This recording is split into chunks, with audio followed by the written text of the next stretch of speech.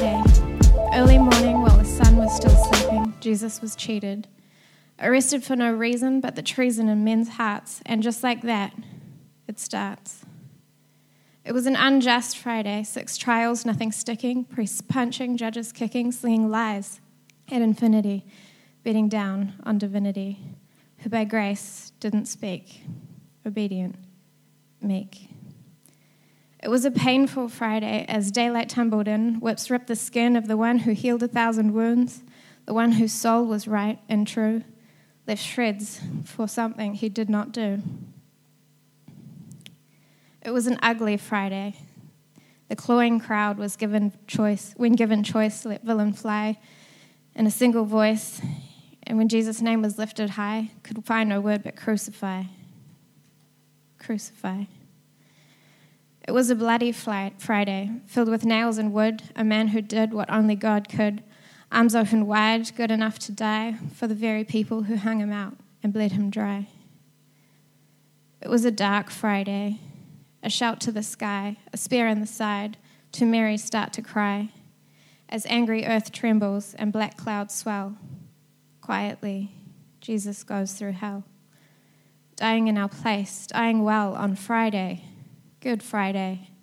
How is it a day of such evil and pain ever got the word good in its name?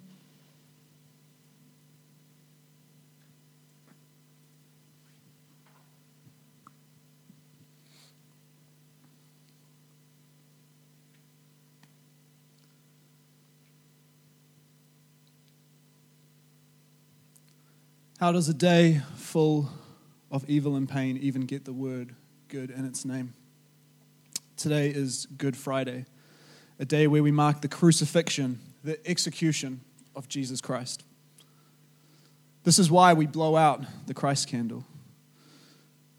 Part of the rhythm of our church is every Christmas Eve we gather and we light the Christ candle every Christmas Eve together to celebrate Emmanuel, God with us, God coming to be with us and among us. And now in this moment, we acknowledge this horrific thing that's taken place. This part of the story which often feels like quite uncomfortable to come face to face with. Light of the world, abandoned in darkness to die. Good evening. If you don't know me, my name's Calvin. I'm the associate pastor here at Shore Vineyard Church, and I think it's really special that we get to be here tonight on Good Friday as part of our Easter rhythm this year, as part of our journey towards Resurrection Sunday. We're doing a series at the moment, if you aren't aware, we're doing the series called Moments of Color. And the idea behind Moments of Color is to look at the stories of Jesus in the Gospels and to look at the experiences of Jesus in our everyday lives and look at how these things breathe vibrancy and beauty and goodness into our everyday lives. And we've been looking at this thing through the lens of communion. And so even though it's really dark, there's a communion table in the middle of the room. We've been using communion as a lens. And communion is fascinating because it's instituted during this Passover meal right before Jesus is arrested. And so we find ourselves at that table this evening, pressing into that story. In many ways, this isn't really the kind of moment of color that we would want to look at. In many ways, it's a moment of negative color, a moment of anti-color. It's almost like we're experiencing something of God in the negative space, in the doubt, in the fear, in the uncertainty, in the discomfort. Maybe you've never been in a church service like this before. Maybe it feels a little bit uncomfortable. I'm not here to apologize for that. Because it's a part of the story that we need to lean into in order for the full wonder of Resurrection Sunday to meet us. I've been thinking a lot about what it was like for me as a kid. I loved watching movies on repeat, right? Anyone like that? You've got a favorite movie that you don't mind going back to. And there is a sense sometimes that you can take something from the story each and every time, but you can never get back that first time you saw a movie, right? If there's something that sort of jumped out from around a corner or something that took you by surprise or a plot twist, You know, you can only see those things once. They can only kind of grab you once. And it's a little bit tricky for us because we live with this story that's been passed down over 2,000 years. And we know how the story goes. We know that it's a story brimming with hope and joy and wonder. And so it becomes very easy to just skip over the painful part, to just jump past it. And so there's something intentional about Good Friday, today in this moment, about pausing and coming face to face with that part of the story. About making some sort of an attempt to press into and discover something of what the disciples would have felt, what it would have felt like 2,000 years ago in the wake of that Last Supper. That's what we're leaning into this evening. And this is why we use the term grieve. The disciples experience loss, and in a symbolic way, we step into and make ourselves present to that loss this Good Friday. Now, if you are a little bit unfamiliar about how this story goes, we've spoken a little bit over the past few weeks about this communion meal. But just very briefly, I want to take you through what kind of happens in the wake of that meal. Jesus is betrayed by one of his closest friends, a guy named Judas. Judas identifies Jesus with a kiss, and Jesus is arrested. Jesus is questioned by the high priest, and then he's handed over to Pilate. And there are all of these trials that he goes through. And before the public, he is finally sentenced to death, being found guilty of treason, the worst crime against the state in the Roman Empire. Jesus is mercilessly beaten. I'm not going to subject anyone here to scenes from Passion of the Christ or something like that. It's not really what we're here to do, but this isn't just like a slap on the back of the hand. This is a brutal way for a person to get tortured. Chunks of flesh ripped out of the skin, beaten within an inch of his life, then forced to carry wood up the hill, and then he's hung on a cross. It's a strange thing, the cross. Like, it's this unique form of torture. It's not meant to just be this straightforward form of execution. It was intentionally devised by the Romans to be the most painful way, a torturous way of dying, tortured to death.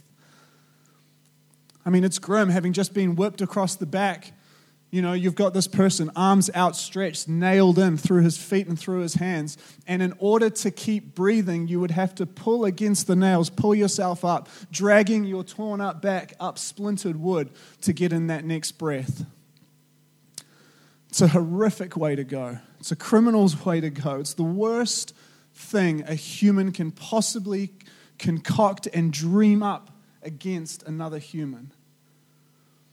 And so this story plays out where this man who is non-violent through and through, who stops his disciples from fighting with those arresting him, who all the way through sticks by his word and continues to speak with grace and peace and love, all the way to the cross, he's subjected to the worst thing that could possibly be done to another human being in that time. The full force of human evil is put upon that man.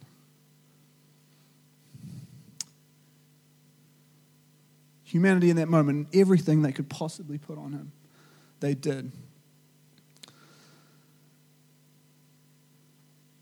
Jesus' body gives out way earlier than normal. Often this is a thing that just lasts hours upon hours upon hours. Jesus just doesn't last as long as anyone else. Eventually his body just gives out, and they pierce his side and water and blood spill out, a sign of a broken heart.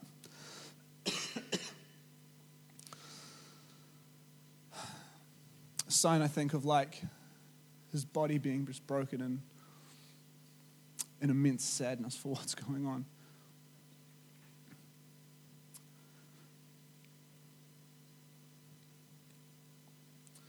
It's a story that many of us carry with us. It becomes an important part. And one of the things that, obviously the thing that makes it so significant is that we know what happens on Sunday. we know that the story doesn't stop. But the strange thing, we often don't talk about it, but death wins on Friday. Death wins on Friday.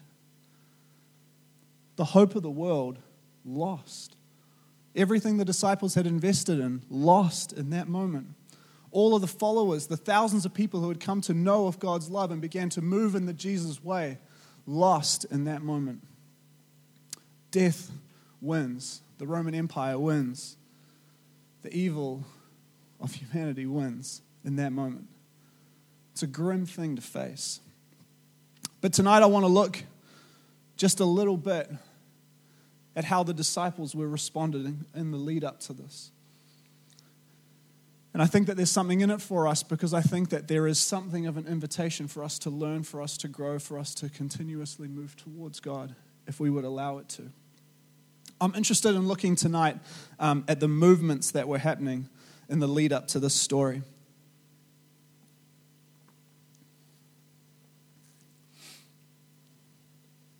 There were three disciples or three people that I want to point towards. And there are three stories of betrayal, abandonment, and denial. So the first is a story of betrayal, which is the story of Judas.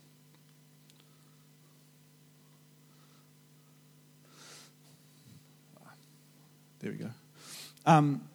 In Luke 22, which is the chapter that we've been using over the last few weeks to talk about communion, we see this dialogue that Judas is a part of just before the Passover meal, where he negotiates with these people to hand Jesus over, and he agrees to receive money.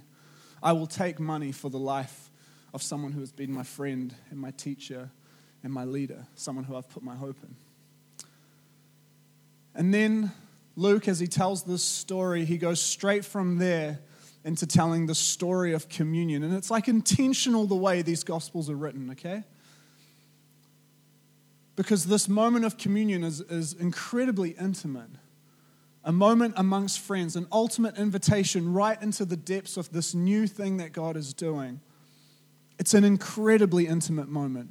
And even though we see that Jesus is acutely aware of what is about to take place, he still invites every single person at that table to partake in the meal.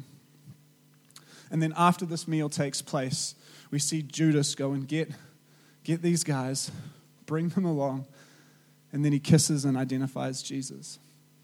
So you have this intimate, beautiful moment of communion, of community, of togetherness, of leaning into the story of God.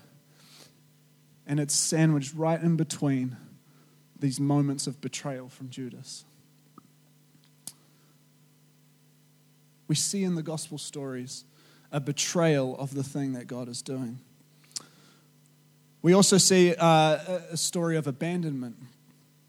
There's this little line that happens in the Gospel of Mark, in Mark 14, verses 51 to 52. And a young man followed him with nothing but a linen cloth in his body. And they seized him, and he left the linen cloth and ran away naked. So there's this guy following after, this young disciple following after Jesus.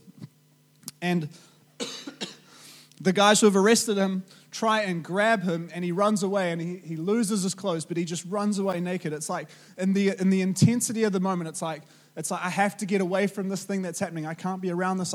There's no movement towards Jesus at all. There is only an abandonment of him in that moment.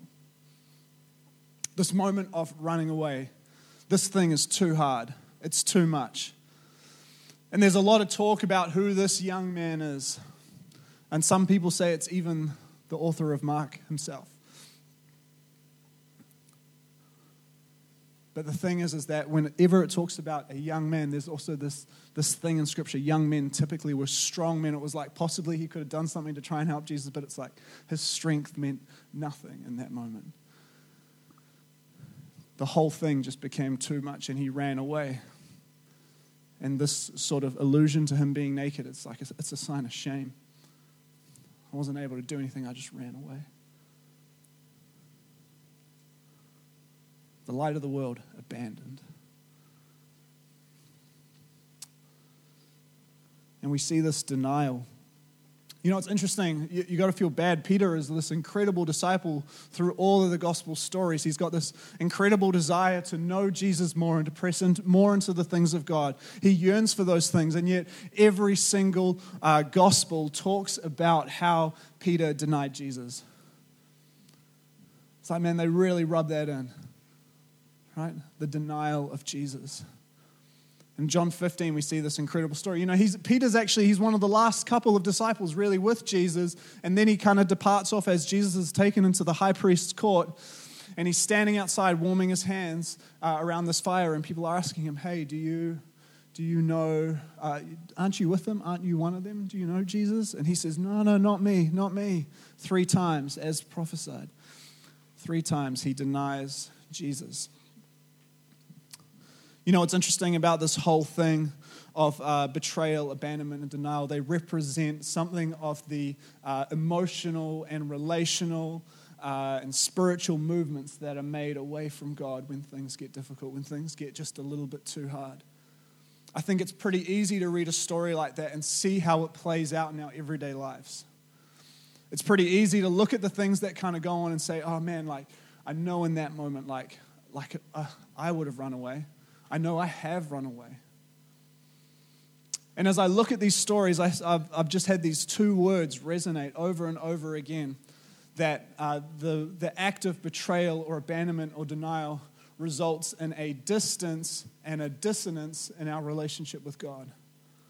This is what these disciples are experiencing, some sort of physical or relational distance. So you have this young man from the Gospel of Mark. It's like he is just getting as far away from this story as he possibly can. And you know, I've seen people like this, and I've been this person in my life. It's like, man, when things have got tough, it's like I will get as far away as I physically can from the community of Christ, from Christ himself, from any sort of like accountability. It's like we make that movement. Or you have Judas. It's like he just shuts down that relationship in that moment. And it's like as soon as he chooses to put money of all things front and center, it just creates this emotional and relational distance. And what about this idea of dissonance? When I'm talking about dissonance, I'm talking about that sense of sort of inner upheaval, a sense of doubt, a sense of unknowing. It's a fundamental loss of our identity and our purpose. It's like I thought I knew who I was. I thought I knew who I was becoming. I thought I knew what I was about. I thought I knew what I was moving towards. But now I'm not so sure. This is what we see in Peter. It's like, man, you know how the story goes? It's like on the Saturday, Peter's back fishing. Back where he was. It's like there's this internal dissonance, this sense of not knowing. I don't know anymore. I don't know anymore. Man, like we know that feeling, and we don't talk about that feeling well sometimes in church because it's so easy to focus on the good and move towards the good and just talk about the good and move towards those things all the time. But man,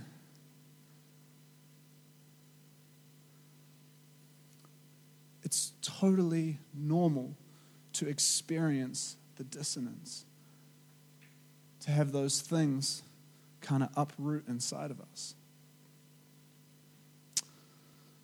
There's a distance and a dissonance that is created. And you see, as I mentioned a little bit earlier, for these disciples, these followers of Christ, there is no understanding of what's going to come on Sunday. It's a complete loss of hope. It's a complete loss of hope.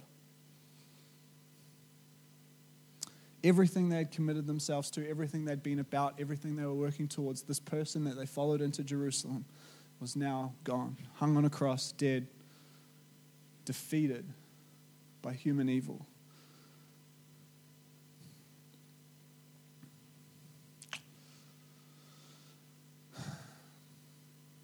It's okay for us to sometimes be in that space.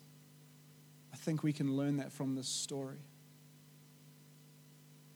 And I want to show you something in this story that maybe maybe you've never seen before, but I want to tell you it's okay, because often what happens in that space is we lose our belief. We often lose our belief in God in those moments of distance and dissonance. It's like, this faith thing, too hard. This God thing, this Jesus thing, too hard. Put it in the too hard box. Don't want it, don't need it. Never should have gone there.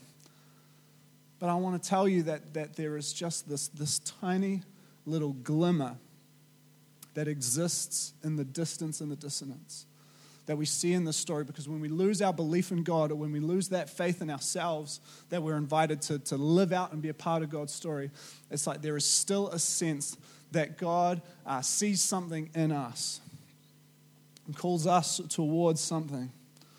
I want to take you to that story in John 18, verses 15 to 27.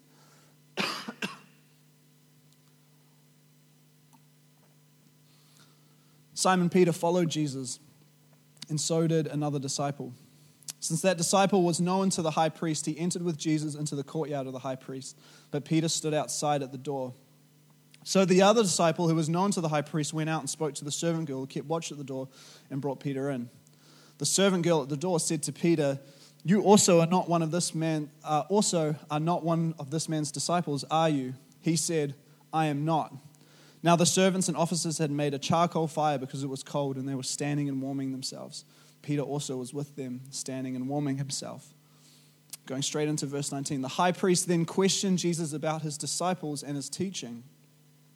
Jesus answered him, "I have spoken openly to the world. I have always taught in synagogues and in the temple where all the Jews come together. I have said nothing in secret. Why do you ask me? Ask those who have heard me what I said to them. They know what I said." When he had said these things, one of the officers standing by struck Jesus with his hand, saying, "Is that how you answer the high priest?" Jesus answered him, "If what I said is wrong, bear witness about the wrong. But if what I said is right, why do you strike me?" Annas then sent him bound to Caiaphas, the high priest. Now Simon Peter was standing and warming himself, so they said to him, "You are also not one of his disciples, are you?" He denied it and said, "I am not." One of the servants of the high priest, a relative of the man whose ear Peter had cut off, asked, "Did I not see you in the garden with him?" Peter again denied it, and at once a rooster crowed. John is a master storyteller. Because I've read this scripture so many times and I've never picked up on this before. But he actually cuts. There's this scene where Peter is talking. He paints this picture of this conversation that Peter is having with a servant girl outside the gates.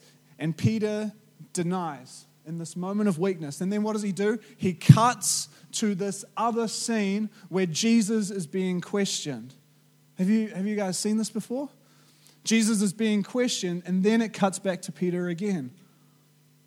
Like John is trying to show us something, and so what we see is Peter experiencing this moment of weakness, and then it cuts to Jesus, and Jesus is standing there being questioned, answering boldly, standing up for his story and for the things that he's doing, and just proclaiming that what he's done is right. And then it cuts back to Peter again, who, again, has this moment of weakness, this moment of humanity, this moment of distance and dissonance.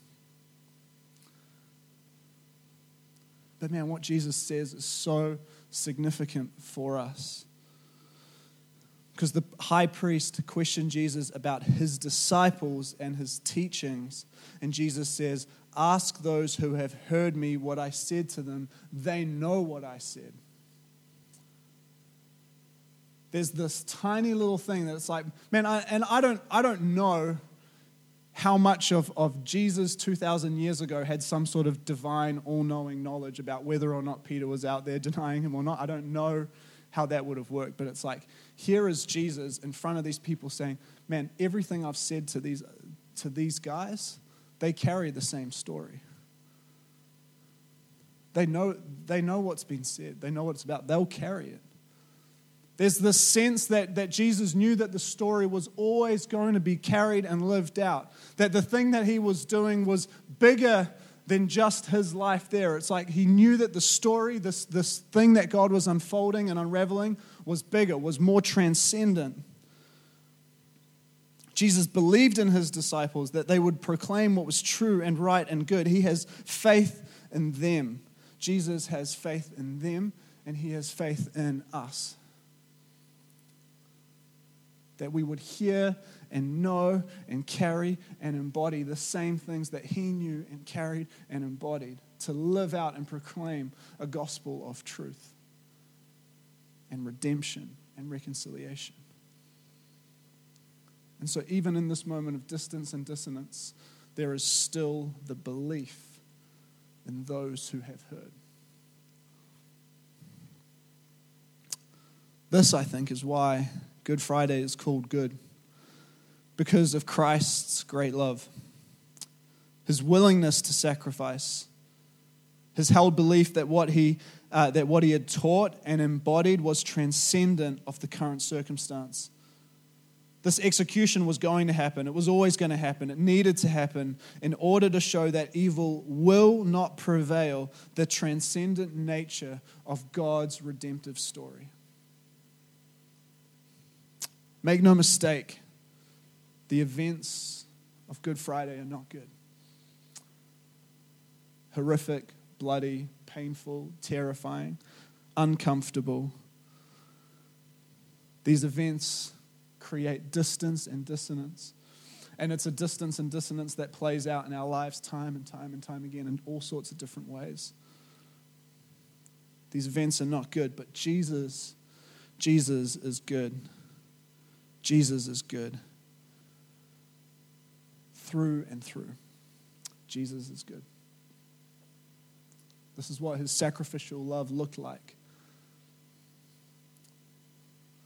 This is what his redemptive love looked like. This is what his peaceful love looked like. Which is why we can still come to the communion table this evening. We come to the communion table from a different place. It's not just about remembering the good things or the wonderful moments, those sort of warm fuzzies of our experience as Christians. Rather, the coming to the communion table on an evening like tonight is sort of a movement that takes place despite the sort of pull that we feel inside to resist those hard corners or the difficult parts of our lives, those things we aren't willing to go towards or to acknowledge. Let's earnestly and honestly acknowledge the distance and dissonance that exists in our movements away from God. Let's be willing to identify what those are. Let's be willing to confront them. Let's identify the moments of betrayal, abandonment, and denial.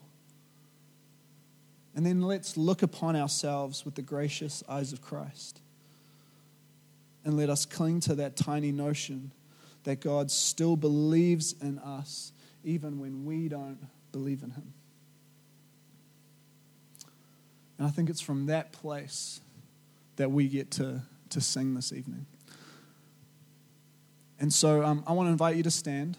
So would you stand with me? And I'm going to invite the worship team up.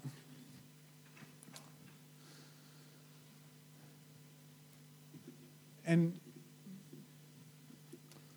I want to invite you to be thoughtful of how you engage with worship tonight. Tonight, it may feel appropriate for you to listen. It may feel appropriate to sing.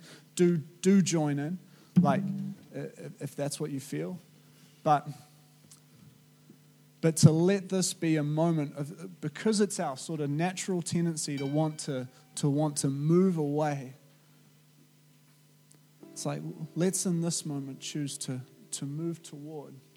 Move toward in the painful and in the uncomfortable, in the distant and the dissonant. Let's move toward. And then at the end of worship, I'm going to lead us through communion. And it will be communion that takes place from a slightly different posture of the heart tonight. And then that's how we'll finish.